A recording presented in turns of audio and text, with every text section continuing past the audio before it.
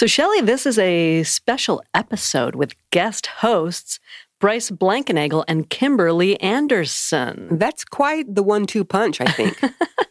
Yeah, they're a formidable guest couple. And I want to try a big word. They are, I don't have anything. Fuck. Okay, that's one syllable. They are a brainiac combo of gigantuan proportion. Yeah, you're going to need to put on your thinking caps, listeners. This episode is, wow. Yeah. A head scratcher. So basically, looks like Joseph Smith was a big old druggie. No. And maybe even a dealer pusher type. Yeah, possibly. Was he also a John?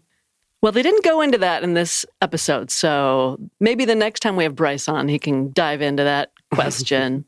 But, speaking of Bryce, let's throw to him for a quick clip of what's coming up. Evidence suggests a high likelihood that Joseph Smith used psychedelics and other psychoactive plant medicines in his religious and esoteric practices. So yeah, that's what's in store for us this episode. Also, there's a Foom pod at the end that's all related to this topic. So should be an interesting one. Put your thinking caps on, people. Do it. Dunce caps off, thinking caps on. We're diving in. Be right back. Hello and welcome to this week's special edition of Latter-day Lesbian. I am your co-host, Kimberly Anderson. And I am the super special co-host for this week's episode of Latter-day Lesbian, Bryce Blankenagel. I want to be a super special co-host. Well, you are a super special co-host because it's a super special episode because Mary and Shelley aren't here. We kicked them off for a week. But I just introduced myself as a co-host. It was implied. Everybody knows that you are a super special person, therefore the super special co-host. Okay. I felt like I needed to state it to plant my flag on the same ground that you're standing on. Perfect. We've both planted flags. And you can take that however you want. I do identify as a lesbian, and I do believe that Bryce identifies as a cisgender heterosexual man. Yep, that's correct.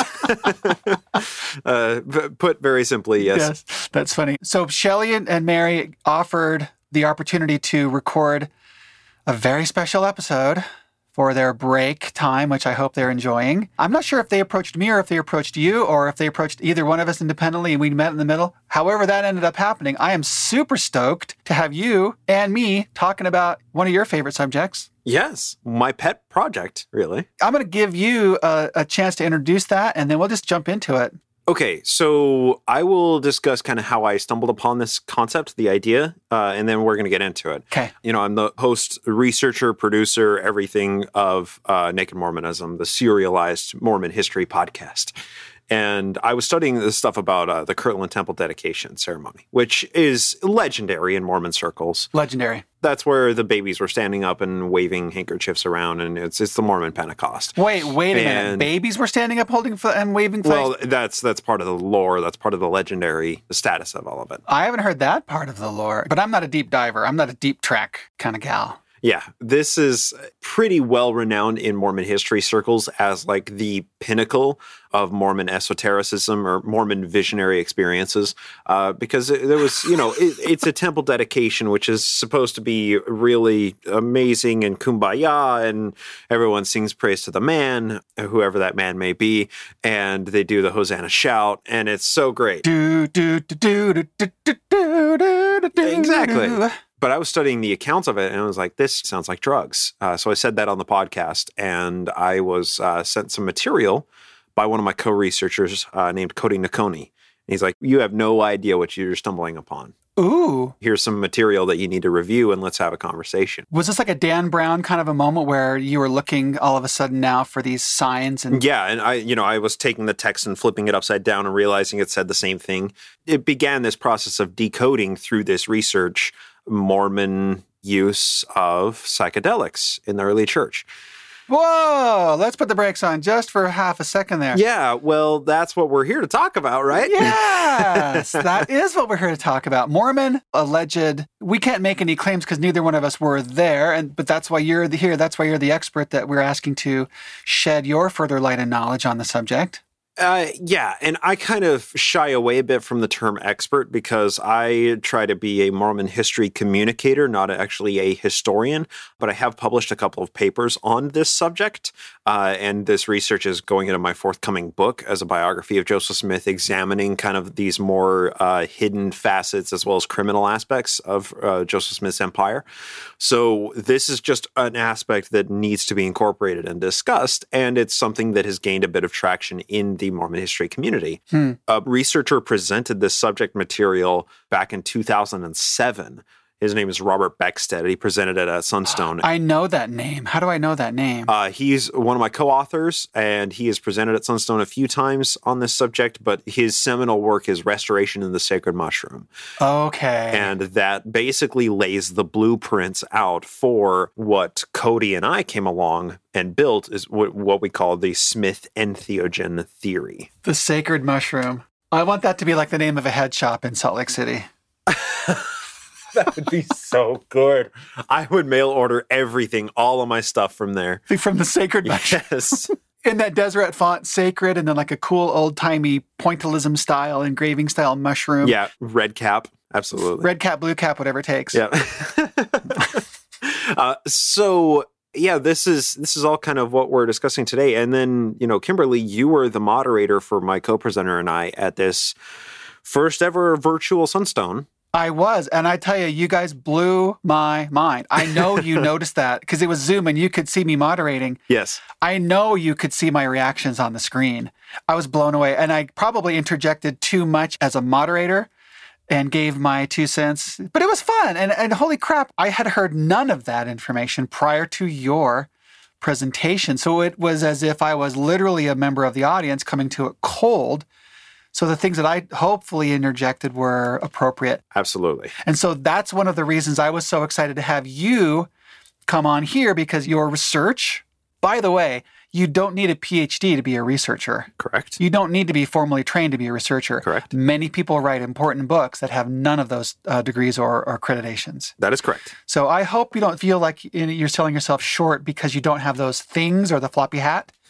Because what you're doing may or may not be approved at a higher level institution of thinking and learning. Right. I'm glad you're an amateur researcher, quite frankly. And I'm happy to embrace the title of amateur. Yeah. Or citizen historian. I think the best way to describe myself is a Mormon history communicator, right? Because I take the information, the dense field of Mormon history, and try and communicate it to lay audiences. And, that's kind of what, Naked Mormonism is. Right. So if I ask you, Kimberly, tell me the difference between William McClellan, William Smith, and William Wines Phelps.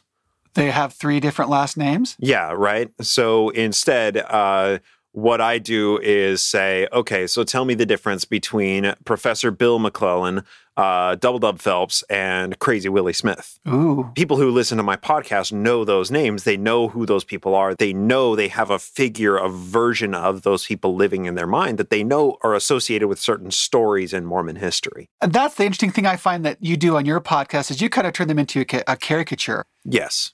You have to make them memorable, right? Because people who don't study this stuff, who aren't steeped in the field of Mormon history, the names don't mean anything. The dates really aren't that important. When it's a really significant difference if you're talking about March 28th, 1832, or March 4th, 1832.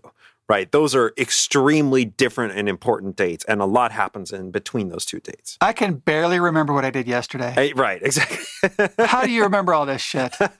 Passion drives me. I like that. Oh, by the way, let's just, for a moment, what are we drinking? My favorite is a hazelnut flavored Seattle's Best coffee. So that is what I'm drinking with a little splash of milk. I am also drinking Seattle's Best. Hold on, let me see what. Really? What one it, yeah. Awesome. I have the Portside blend. Okay, very nice. It's a nice Seattle's Best medium roast. A nice, mid-range coffee. Mm-hmm. Good flavor, good body, good heft. But what I've done today for Intersex Awareness Day, yes, I have invented a drink. I have invented a drink, and I'm calling it the More Mocha. More Mocha. It's 1/3 whole milk. Okay. 2/3 coffee of choice. Okay. And 2 heaping spoonfuls of Stevens, has to be Stevens hot cocoa powder. Because Stevens is the hot cocoa. They're not sponsoring this episode, BTW, and they could if they wanted. Missed opportunity, Stevens. Missed opportunity. There's also a version that could be called the Jackmore Mocha. You'd have to add a shot of High West whiskey. Yep. Okay. High West is made in Park City. Okay, even better. Right? Why are you a therapist? Why aren't you a bartender? That's brilliant. Well, I'm kind of both. 2 different hats can be worn at the same time sometimes. Oh, I got lots of hats. I got a really long hat rack. Good.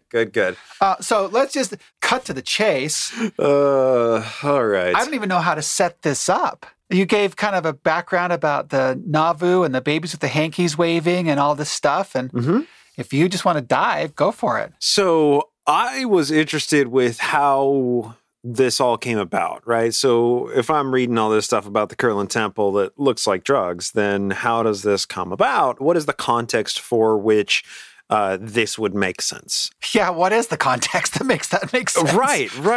And really, like, the first place that people go to when trying to understand the mindset of the early 19th century Americans and the Mormons specifically is to magic and occult practices. Okay, wait a minute. Wait. Hold on. That is not the first place I was told I could go. Well, of course not, because no person will give you the information that you need to overthrow them. So the idea that magic is where Mormonism really started is deeply enmeshed in the community of Mormon history today. It's generally agreed upon that magic and occult traditions played some sort of role in early Mormonism. Historians will bicker and argue about to what extent certain things come from magic and esoteric practices, but the argument about whether or not there is a magic influence there, that's no longer a question. And even B.H. Roberts recognized this in the very early 20th century. We love B.H. Roberts. Yeah, exactly. He said, "Indeed, it is scarcely conceivable how one could live in New England at this time and not have shared such beliefs," talking about these magic and esoteric practices. So that would be like being in New York and not being a Yankees fan. That's correct. Or being in Seattle and not even knowing what the Seahawks are. The Sea Chickens? So that's within this magic context. Then the questions also come into play. What plant medicines were probably being used in these magic traditions? Because there are myriad plants that we are well aware of in our modern pharmacology that provide different psychoactive experiences. And that can be anything from caffeine to methamphetamine to cocaine to, the horny goatweed that you get in, $2 pills at the gas station, right? All of these plants have different psychoactive profiles. Which gas station are we talking about? It's like all of them that are in any rural American town. Horny goat weed? Yeah.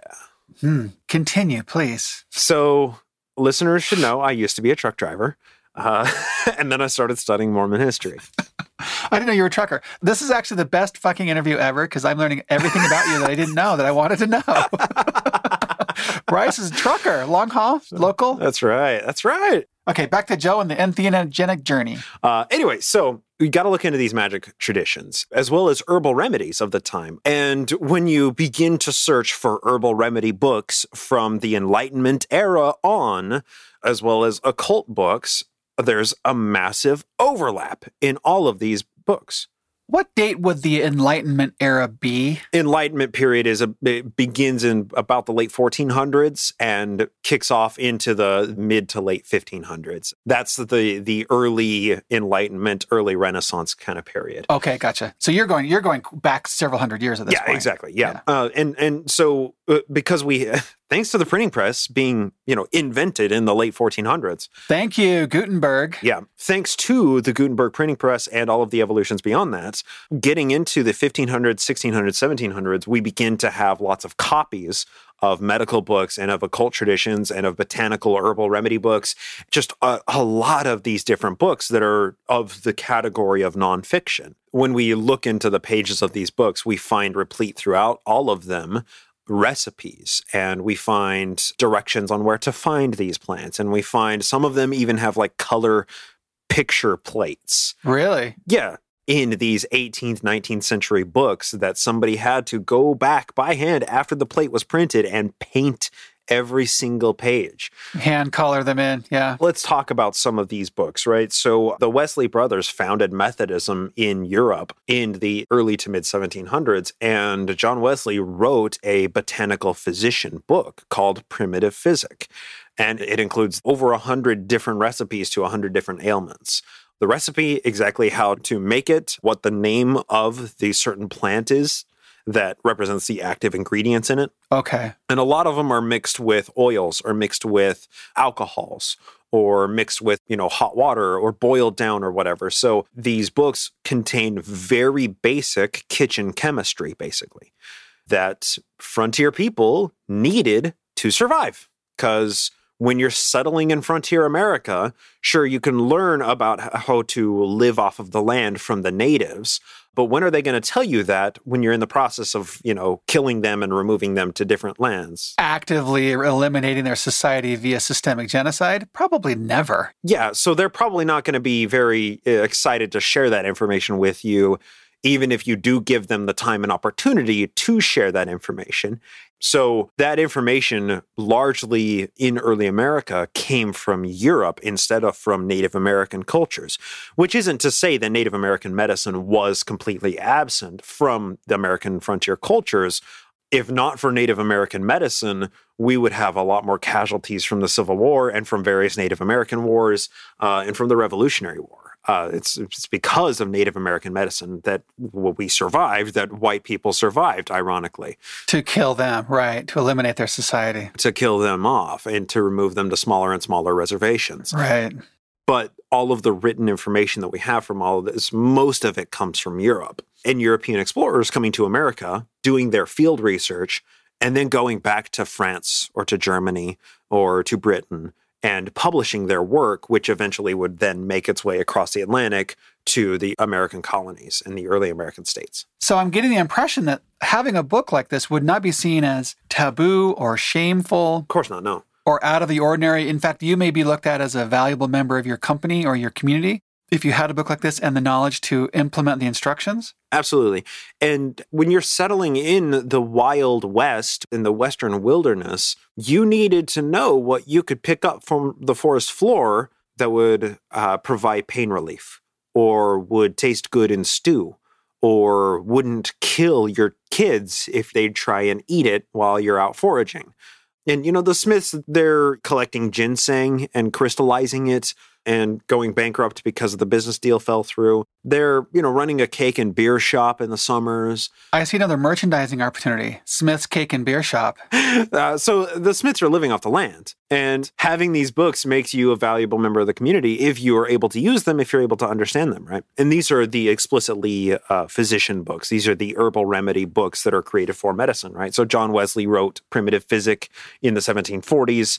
There's Medicina Britannica, written by Thomas Short in the 1740s as well. There's The History of Drugs by Pierre Pomé in 1700s as well. And these books are all making their ways in different degrees over to America based on how popular they are in Europe and how cheap they can be had. So books that maybe enjoyed a very wide printing but weren't that popular in Europe may be shipped off in bulk to America where it becomes extensively popular.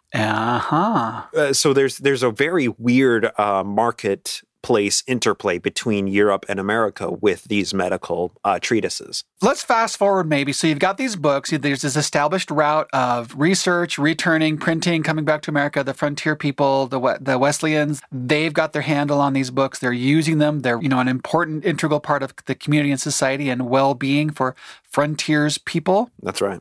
The Smiths undoubtedly were part of that. Absolutely. There's this entire usages of all of these plants, and there are the terms for how they use them. They had their terms for eye drops, that you would infuse the plants into water and use them as eye drops. Some plants you would suffumigate, which means to smoke them. Ooh. Other plants that you would place into a poultice or a salve. Some of these you would put into a tincture or a potion of some kind. So this is all to basically set the stage for witches' brews. And is this as common as a CVS or a 7-Eleven on every corner, a pharmacy in every corner? Yeah, well, most groceries had these. Like the term grocer, that used to mean the local store that had everything that you needed. And most of them had the components for these tinctures and for these plant remedies, or they had them ready-made. I hate to pause the conversation here, but we need to take a break. We'll be right back. So you had the book, you had the grocery store where you could go get your goodies, and then you go home and do your little potion making.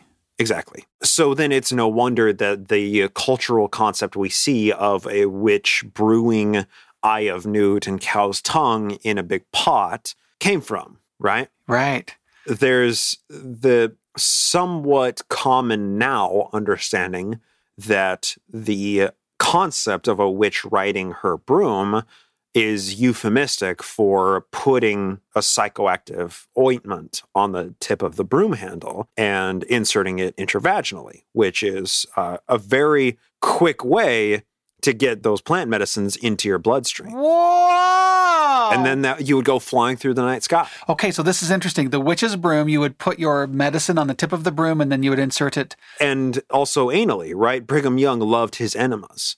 I wondered when we were going to queer this up.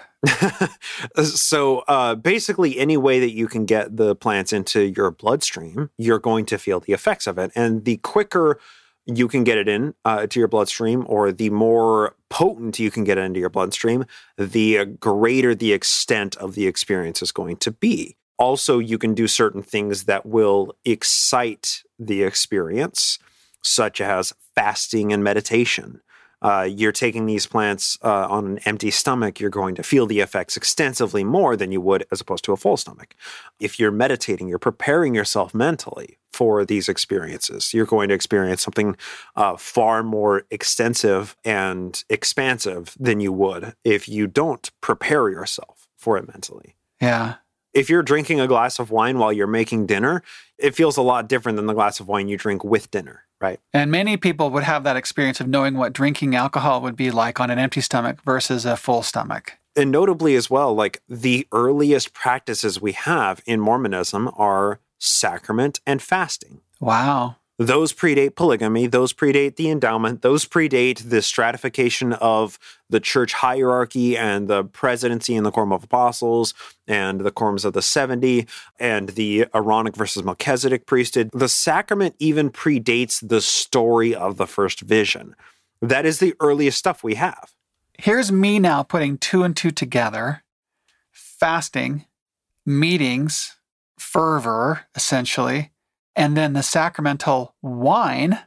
Are we sure how much they drank when they were drinking the sacramental wine after fasting? It varied. It varied from time to time and from practice to practice, right? So in the very early church, one of Joseph's earliest revelations was stating, he was going out trying to get wine for the sacrament. And he returned with a handy-dandy new revelation saying that the wine should be wine of your own make. And then that was later captured in his word of wisdom, by which we all abide. Section 89. Right. That wine of your own make is okay.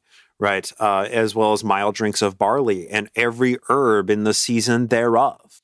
So these ideas of the sacramental wine being of Joseph's own make are ensconced in two of his earliest revelations dealing with the sacrament. Okay.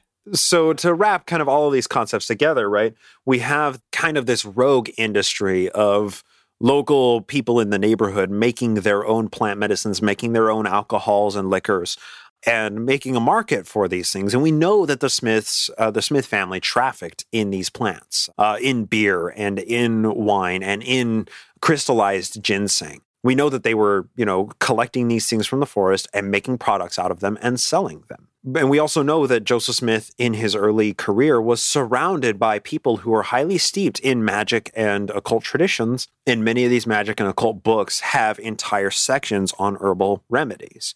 And many of those herbal remedies include modern day psychedelics. Oh my gosh. So it's just by transitive property, we get to the point that if Joseph Smith is familiar with magic practices and using seer stones and divining rods, he's also familiar with magic mushrooms.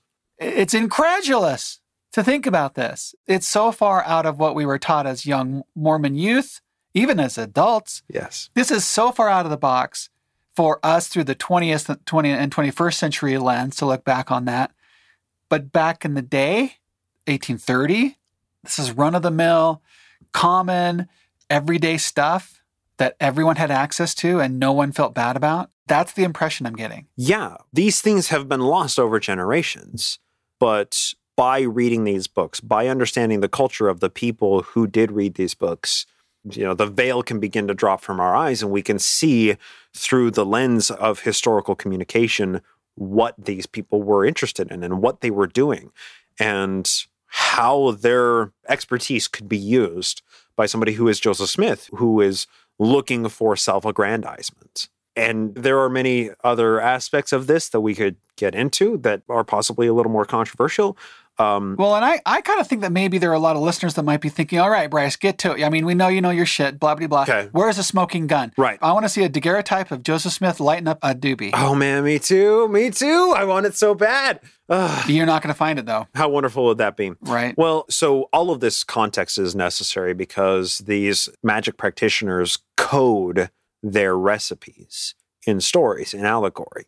They use stories in order to tell what is going on, in order to tell what they are using. And Joseph Smith encoded those things in the Book of Mormon in the visions of Nephi and Lehi that he learned from his mother and father. So one of our strongest pieces of evidence is the visions that Joseph Smith Sr. and Lucy Mack Smith had perfectly describe psychedelics. They were getting down. Yeah. So here we go. I want to read from Lucy Mack Smith's dream, right? Because historians talk about Joseph Sr.'s dream.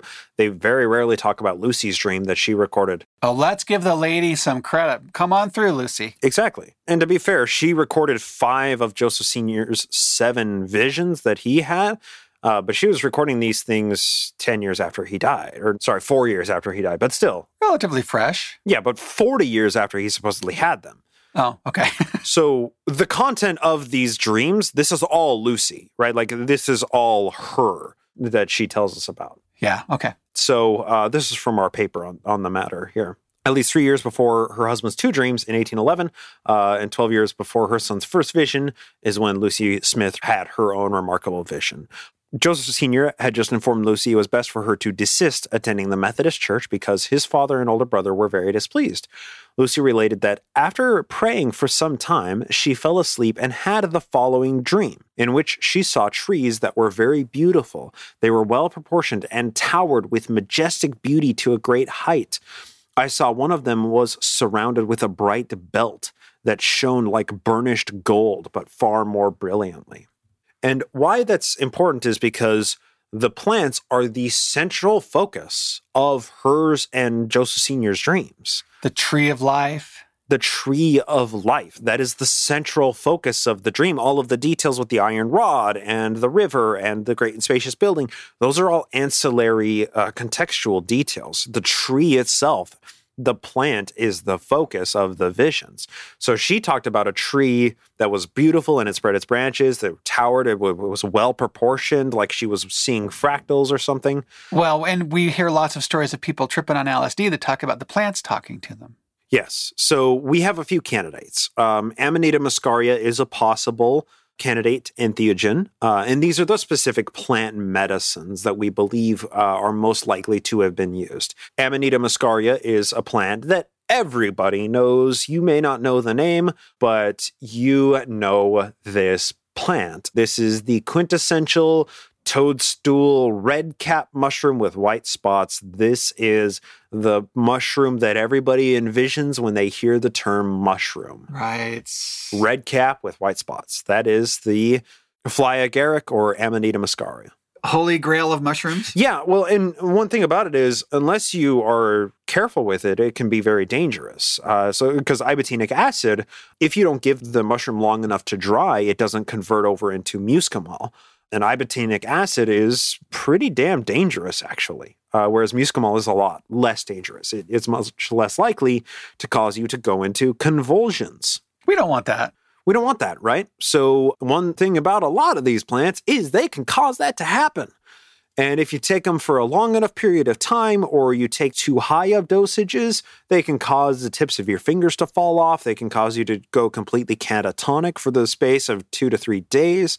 These are some dangerous plants. These are dangerous. You need to know what you're doing with these things, which provides the reasoning behind why these herbal remedy books are so valuable, because they would teach you the basic kitchen chemistry. Yeah, critical. Yeah, to make it so you can take these things and enjoy the medicinal properties of them without them fucking killing you, which is a real danger with a lot of them. Right. So Datura is a member of the nightshade family. And the nightshades are, tomatoes and potatoes and over 2,500 different plants. But this is known as Jimson weed or Jamestown weed. If you Google a picture of Datura, you will see the white trumpet-shaped flowers, white or purple trumpet-shaped flowers. You'll see the little tiny seed pods, the spiky seed pods that turn white and shed their seeds. You will see exactly what we're talking about here, and it was perfectly captured in Joseph Sr.'s dream. That Lucy recorded, that I think she was coding that information for later readers. That's yet one more of these possible candidate entheogens. Do we look at it with our eyes as being coded, and they back then would not have thought it to be coded? I don't think that they would have considered the concept of coding the way that we do today, of like, there's a meaning that I'm missing here. Every story, every allegory has essentially 3 meanings. There's the primary level meaning, and that is the story. Nephi prays to God, and then he sees a vision of a tree and a big building and an iron rod. There's the secondary meaning of what are the moral implications of this, and what is really being said about what's the real commentary on the humanity and the human condition that's being said in this. And then the third level is what's very, very specific, detailed information is this specific author trying to pass to me through code. You're not an amateur researcher, Bryce. I'll just say I'm hyper-specialized in this. Fair. Okay, that's fair. And you can talk to any artist.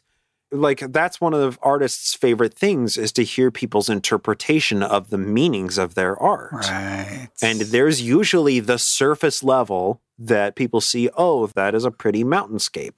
I like the colors. I like the colors. Oh, that's an interesting shape that you put there. Where'd you get your frames? I've exhibited many, many, many times, and nothing insults me more than when people say, where'd you get your frames? Yes, There are things in between those 4 sides of the frame that I really want you to consider. Sorry, and that's an aside. So, yeah, there's the surface level, and then there's the secondary level where you're like, there's a deeper message here that I'm trying to convey, whether it's what I'm portraying in the fore and background, right, whether it's the subject matter or what is, the feature of this picture, this piece of art. And then there's the tertiary meaning deeper than all of that directly inspired them to create this specific piece of art. Right. You appreciate that, Kimberly. You understand what that means, those 3 levels of meaning. Absolutely, I do. So to answer your question, the way that we understand coded messages is, I think, very simplistic compared to how real practitioners of magic and occult and these esoteric knowledges. Because we have no context. We have no lived experience for this. Because everything is spoon-fed to us in tweets and sound bites. Everything is boiled down to be as simplistic as possible today. Yeah. Which is why when somebody says, hey, do you want to come on a podcast and talk about Joseph Smith using drugs in the early church?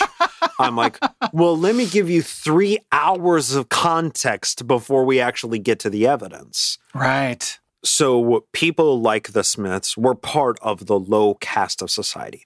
They were a rags family. They were incredibly destitute their entire lives. Joseph Sr. spent 30 days in debtor's prison because he couldn't pay a $1,000 land deed bill. Okay. The Smiths were destitute from their earliest days, and therefore the drugs that they used were looked down upon by the more educated society, even though the more educated society were similarly using a lot of these same drugs or more refined versions of them.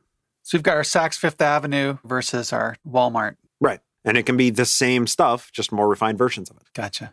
In the very early days of the Smith family, and this is late 1820s, rising to prominence with the gold Bible speculation, as it was understood, certain people would approach the house and say, is this a visionary home? They would come up to it and they would ask that? Well, that's the thing is you hear stories around town of like this one family who they got the good stuff. You go and knock on the door, right? Okay. They're looking for a dealer. That's what they're doing. So when a person says, is this a visionary household? That's essentially asking, are you someone who, deals or not deals in, but understands the visionary world, right? Okay. And this is also captured within the context of the three witnesses viewing the plates through the eyes of faith, through the visionary eye. Right. They're seeing these things in a world that is not the physical world around us, right? And that caused a huge division in the early church when Martin Harris said that he saw the plates through the spiritual eyes and not the natural eyes, and that he saw them the way that you see a city through a mountain, and not like you see that pencil case on the desk. So we've made kind of a, roughly solid connection between psychedelic use and Lucy Mack and her husband, Joseph Sr. Yeah. Sounds to me like there's some sort of connection of sorts to hallucinogenic drug use to Joseph Smith and other members of the First Presidency at the early church formation. Yeah, absolutely. I said this a little bit earlier, but like the earliest practices and revelations that we have in the church are to do with sacrament. Sacraments and fasting, yeah. And wine of your own make, right? Like those are the earliest revelations that we have. So when we're talking about the early church, there were certain people who made accusations and were curious about what was going on in the early church. And in the early church, it was a lot different than the practices that we see today. The church today is the McDonald's of Christianity, right? You go anywhere in the world and you know exactly what you're going to get. You know the exact flavor of it. Over 1 billion served.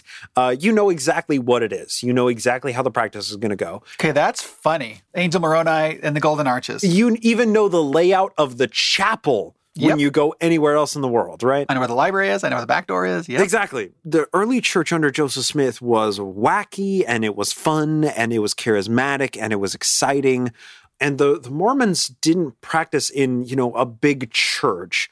They held small local congregations. And one of these local congregations was the Isaac Morley Farm. Anyone who doesn't know who Isaac Morley is, he was the earliest implementer of Mormon communism, this concept of the united firm and the Mormons living in common stock.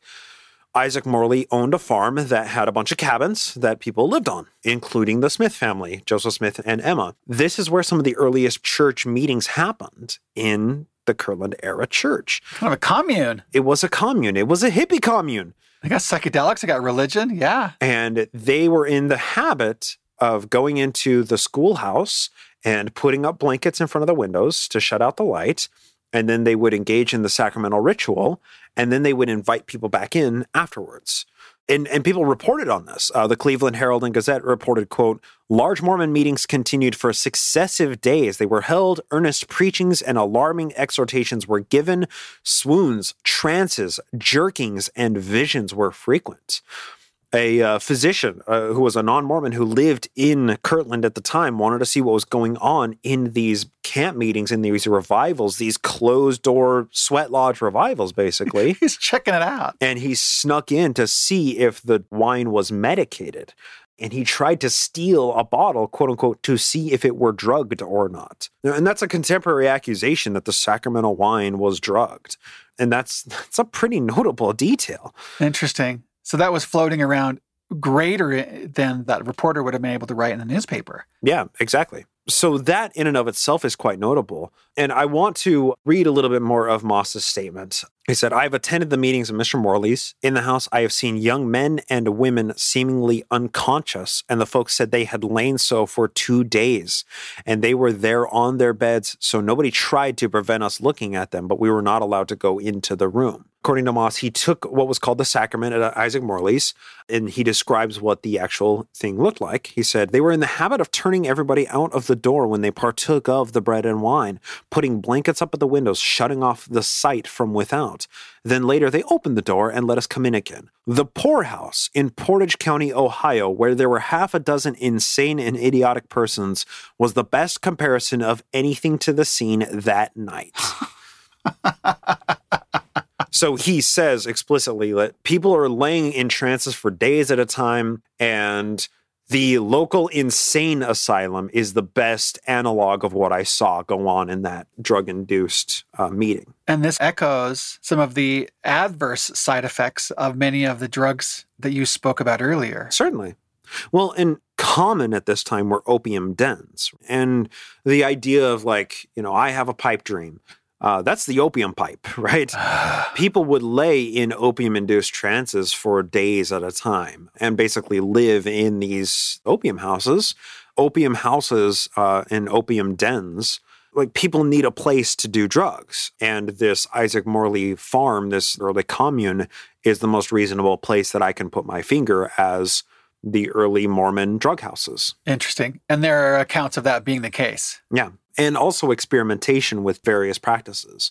Because if you're going to have a group of people, however large that group is, utilizing these psychoactive chemicals, you're going to need somebody to direct them. You need a shaman or a Shaw person. Thank you. Gender neutral language. I appreciate that. Yes. And the term is extremely old, and that's why I used the shaman first and then changed it to Shaw person. Right. Because it's a very, very old term, but we need to modernize these things, right? Well, in Native American tradition, the shaman often was a third gender or a transgender person. Exactly. And that's really tough to deal with because, it's our interpretation of that word. It's been colonialized, yeah.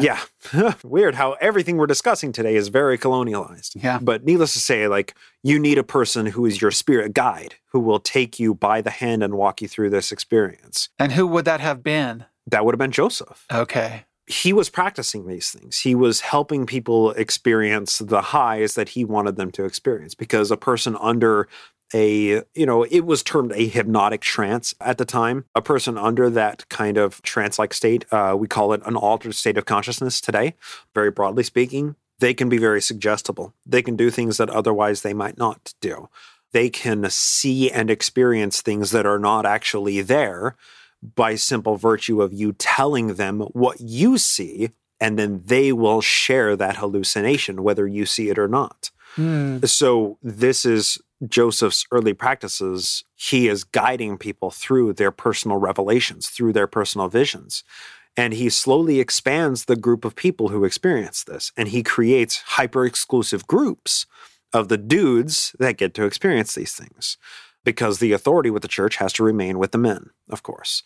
So early on, he creates the School of the Elders and the School of the Prophets, which is an exclusive group that is committed to studying these deeper fields of esoteric knowledge and these lecture series and sitting in a small room with a whole bunch of guys smoking their pipes for hours and hours and hours. Some of their meetings are going until 2 or 3 in the morning, where people are seeing visions all nights. What are they smoking? Straight tobacco? Yeah, obviously smoking tobacco, and very likely cannabis as well. I think cannabis is an overlooked potential psychoactive plant that was used at the time. Certainly would be easy to cultivate and grow and control it rather than scouring through the forests. Well, and it grows everywhere, right? Strains of cannabis grow everywhere. It's an extremely adaptable plant. So, yeah. Right. But that's my point. You can cultivate this as a crop and in a controlled plot next to your house, instead of tromping through the woods looking for the red cap mushroom. That's exactly right. So that brings us to the word of wisdom. And the word of wisdom is super important because Eber D. Howe wrote the first full book-length anti-Mormon book. It's called Mormonism Unveiled. It was published in 1834, just 4 years after the church started, 3 years after Joseph got to Kirtland and was making a name for himself in Ohio. And he talks about the word of wisdom. And he basically attributes the word of wisdom and the language within it to Joseph Smith's counselor in the presidency, who was a guy by the name of Frederick G. Williams. Frederick G. Williams was one of these Thomsonian herbal physicians. Okay, now we're getting a connection. And he was Joseph Smith's left-hand man until Nauvoo, when Frederick G. Williams died in his 50s. It was Joseph Smith. His right-hand man was Sidney Rigdon. His left-hand man was Frederick G. Williams. Gotcha. So Eber D. Howe in Mormonism Unveiled attributes the language in the Word of Wisdom to Frederick G. Williams, who was operating as scribe for Joseph Smith. So in the Word of Wisdom, it says, "And again, verily, I say unto you, all wholesome herbs God hath ordained for the constitution, nature, and use of man. Every herb in the season thereof, and every fruit in the season thereof, all these to be used with prudence and thanksgiving." And some of the listeners probably were mouthing that along, saying it with me because you've memorized it. I'm going to go to LDS.org and look it up right now. Absolutely. D&C 89, right? Like it's a quintessential Mormon revelation. Absolutely. This is what Eber D. Howe says about it. "We are next told that every wholesome herb God ordained for the use of man," with 2 exclamation points. "And we should infer that the writer or the recording angel," meaning Frederick G. Williams, "had been inducted into the modern use of herbs by the celebrated Dr. Frederick G. Williams in Kirtland. F. G. Williams is a revised quack, well known in this vicinity by his herbarium on either side of his house." So he even talks about the herbarium on either side of Williams's house. And then he goes on to say, "But whether he claims protection by right of letters, patent from the general government," meaning the actual herbal remedies themselves, "or by communion with spirits from other worlds, we are not authorized to determine." Whoa. So I read that as Howe's little way of jabbing at him, like, these guys, they're just fucking high. That's how I interpret what he is saying. Communion with the spirits from other worlds, right, is what brought about the language within the Word of Wisdom, every herb in the season thereof. I feel like I should be drinking that dirty martini while we're talking about this. I think that would be a wonderful idea. Hey, Bryce, I'm going to pause us here and take a break. We'll be right back. This is amazing. So even the contemporary, the dude that knows how to do the real practice of herbalism and has the herbariums on both sides of his place, he's calling out the Mormons? No, so that's the guy, that's Frederick G. Williams, who is the left-hand man of Joseph Smith. Oh, he is helping the Mormon. He is one of the Mormons. Yes, the guy who wrote the first anti-Mormon expose called that guy out. Okay, thank you. I never did well in seminary. Howe is attributing the Word of Wisdom to this herbal physician. That's Joe's left-hand man. And that's super important because this guy was super close to Joe for Joe's entire ministry. Was he scribing D&C? Do you know? Was he the writer downer, the note taker? He wrote a lot of the revelations for D&C. He also worked as a printer and editor for the church's periodical in Kirtland. He was one of Joe's propaganda ministers. Okay. So all of this evolves into the Kirtland Temple dedication ceremony. And these practices, Joe tries to keep a rein on them to try and keep them within his own control as the go-to Shaw person for the Mormons to basically get the approved of version of the visions and personal revelations.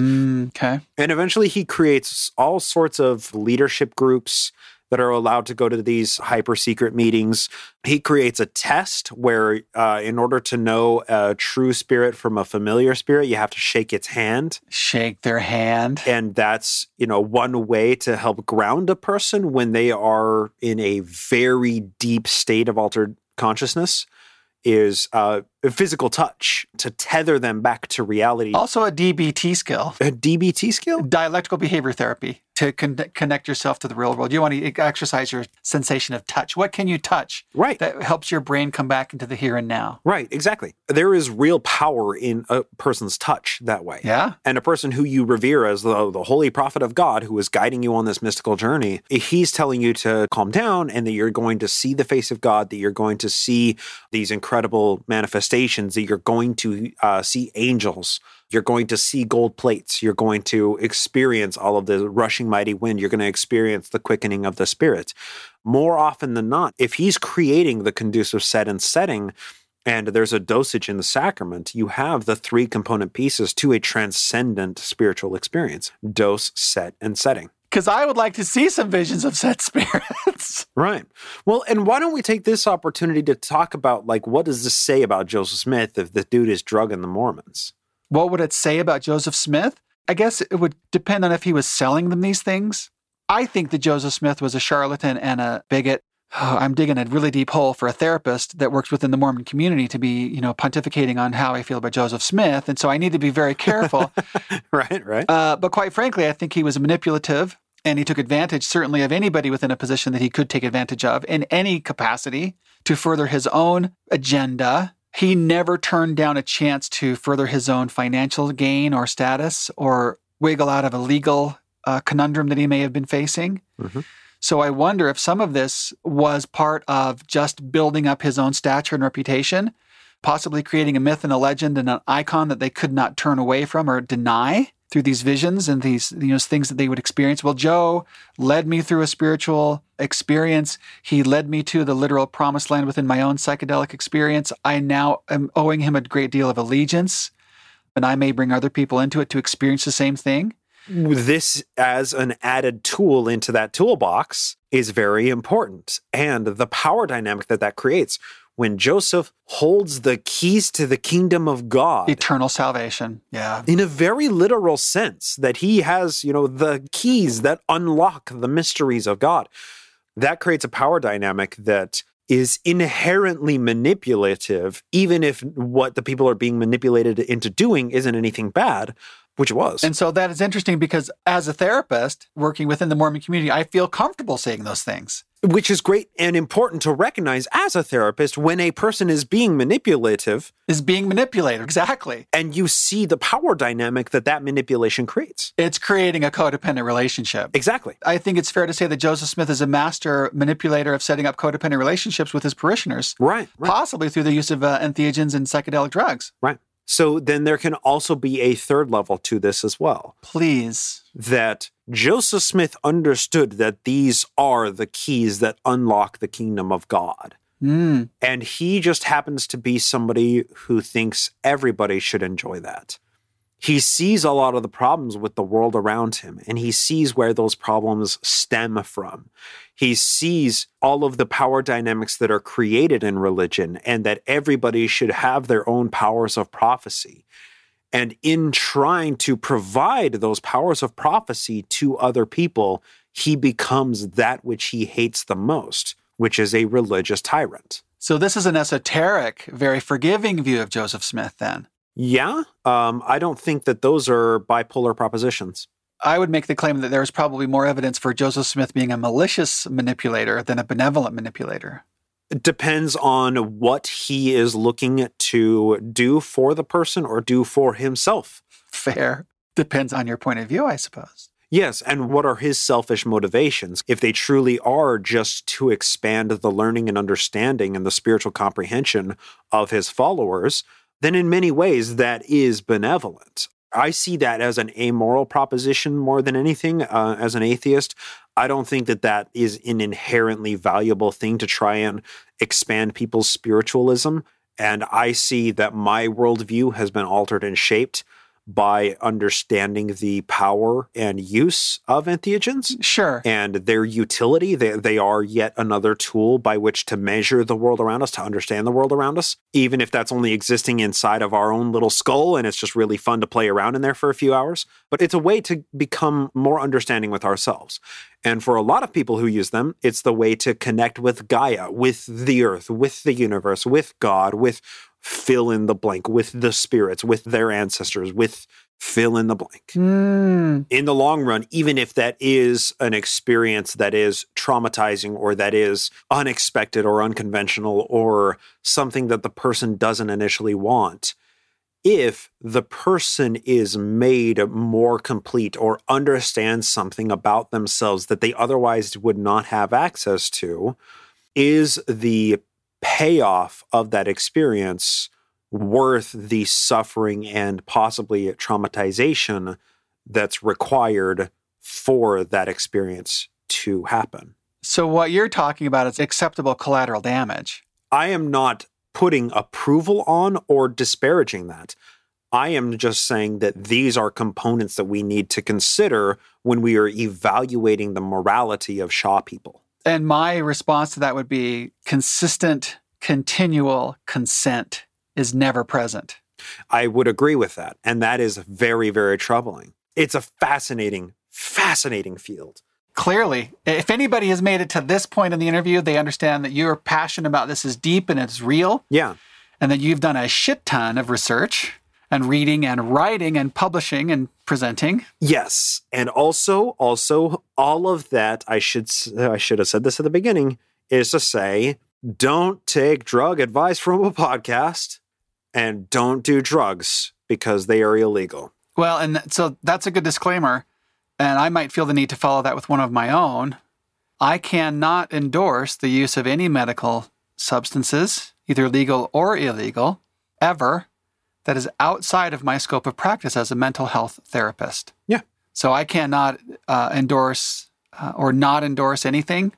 And working with like psychedelics or even prescription or non-prescription medication is outside my scope of practice. So I would say you get to make your decisions for yourself.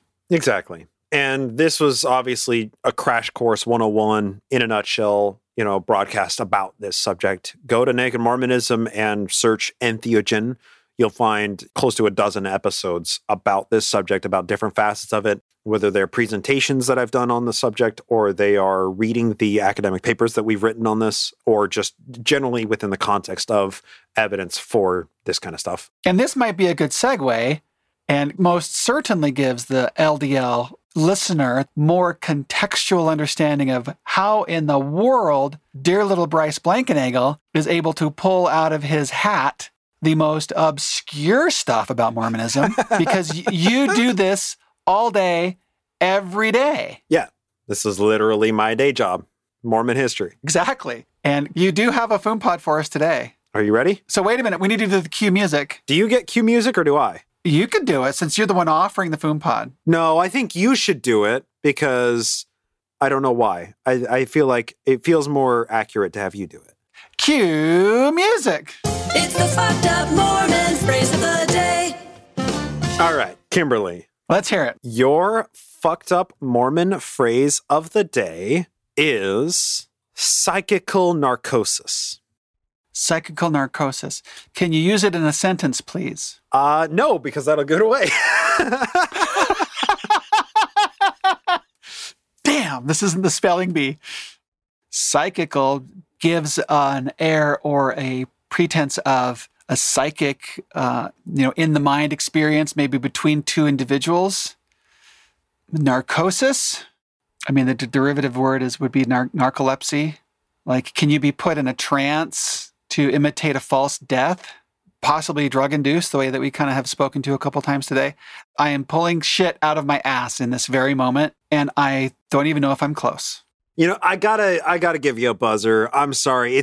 You have a couple of the component pieces, but it's just not quite there as a whole.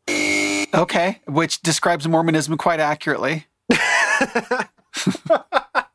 Really, all esotericism. Right. Okay, so I'm going to read a quote here.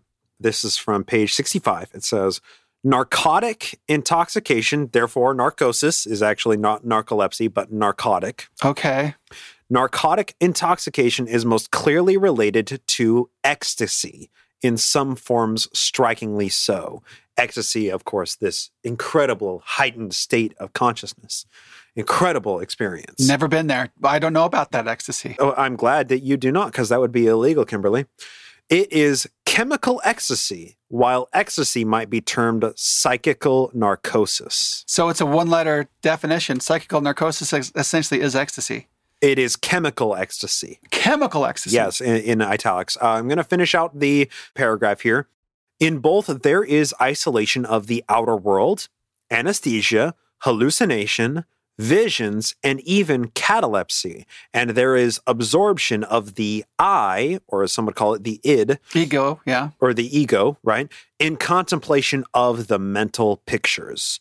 No one so resembles a dervisher in ecstasy as a Bolivian cocoa chewer or an Indian opium smoker. That was written by the grandson of Joseph Smith, Frederick M. Smith, when he was prophet of the RLDS Church. Wow. That is his doctoral thesis. No shit. Fred M. Smith, the grandson of Joseph Smith, was a classically trained psychologist, published his PhD in 1918. He became prophet of the church in 1916 of the RLDS Church. Prophet president of the RLDS Church. At the same time that his cousin, Joseph F. Smith, was prophet of the Salt Lake City Church. Oh, that's fun. And his doctoral thesis is on ecstasy and religious practices, and his drug of choice was peyote. And the entire first 3 chapters of this book, his PhD thesis, go through the history of peyote and the current social stigmas of it. And then the rest of the book just talks about forms and practices to achieve ecstasy, or as he termed it, chemical ecstasy, also psychical narcosis. Is that a term he coined? I think so. It's in italics and doesn't have a citation. I don't know if he coined it or not, but it's an italicized phrase within his book, Higher Powers of Man. That's fascinating. Was he endorsing it? Was it a purely informational dissertation, or was he recommending or prescribing it in some sort? No, he wasn't recommending or prescribing it. He was merely discussing the extent and the various practices that are utilized for people to achieve what he termed as ecstasy. And ecstasy is that transcendent experience, that spiritual experience that a person can acquire by partaking in psychedelics or by all sorts of other ritualistic practices, whether that is breathing exercises, whether that's dancing to exhaustion, fasting and praying, whether that's, chanting. All of these practices tap into parts of our brain that are the not normal sphere of just our everyday operating experience.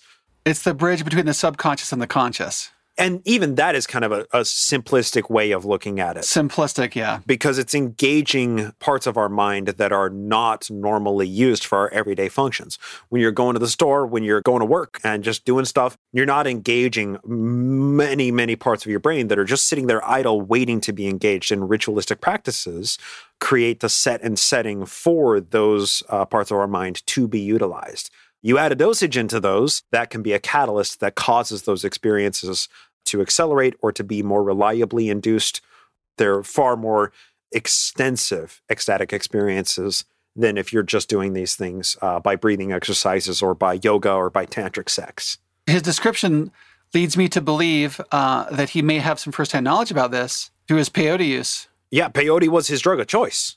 And this guy was, 2 decades ahead of the very earliest psychedelic movements. A true visionary. He was a visionary. And what's interesting, too, is his thesis, when he published it, his advisor didn't want it to be done. He didn't think that it was groundbreaking enough. He didn't think that it was interesting enough, that it was basically just a synopsis of the field of psychology or one small aspect of the field of psychology up to that point, and that he needed to do some actual groundbreaking research. Well, dude was, 2 decades ahead of his time. That's not respected in his own country. Yeah, it's kind of sad, isn't it? Poor guy. And hey, Fred M is a super controversial figure as well in RLDS history. I think he's really interesting because, he loved this stuff. He's a stoner. Yeah, for sure. And his impact on the field of psychedelic studies has yet to be truly realized. Again, a true visionary. Descendant of the Prophet of Mormonism. Yeah. Wow. We made it through. How do you feel? I feel great, and I knew you were never going to get that Fumpada because nobody would ever get that, but it was just too good. Unless you were Fred. I'm not Fred reincarnate, so no, I would not get that reference. Yeah, no, good. If you were, we couldn't be friends. I'm sorry. Dude was an asshole. Oh, and I don't want to be an asshole, and I'm not a dude, lest we forget. Yeah, fair. Wow, so we've made it to the end of kind of a marathon of LDLing a la Kimberly and Bryce. This is a much different flavor. This is kind of what I expected and beyond what I expected. I look forward to seeing how it comes out. Well, thank you, Kimberly and Bryce, for that really interesting look into Joseph Smith's potentially nefarious, druggy past. I'm thinking get high, start a religion. Right? Seemed to work for that guy. If this whole podcasting thing doesn't work out for us, that's the route I'm taking. Okay. Everybody check in with Shelley in about 10 years, see what happens. Okay, well, that's, I guess, going to wrap up this episode. All right. Thanks to Dan as well at Extension Audio. Thank you for leaving it in, Dan. And everybody, remember, steer clear of those cults because they are no joke. No joke at all. Talk to you later. Bye.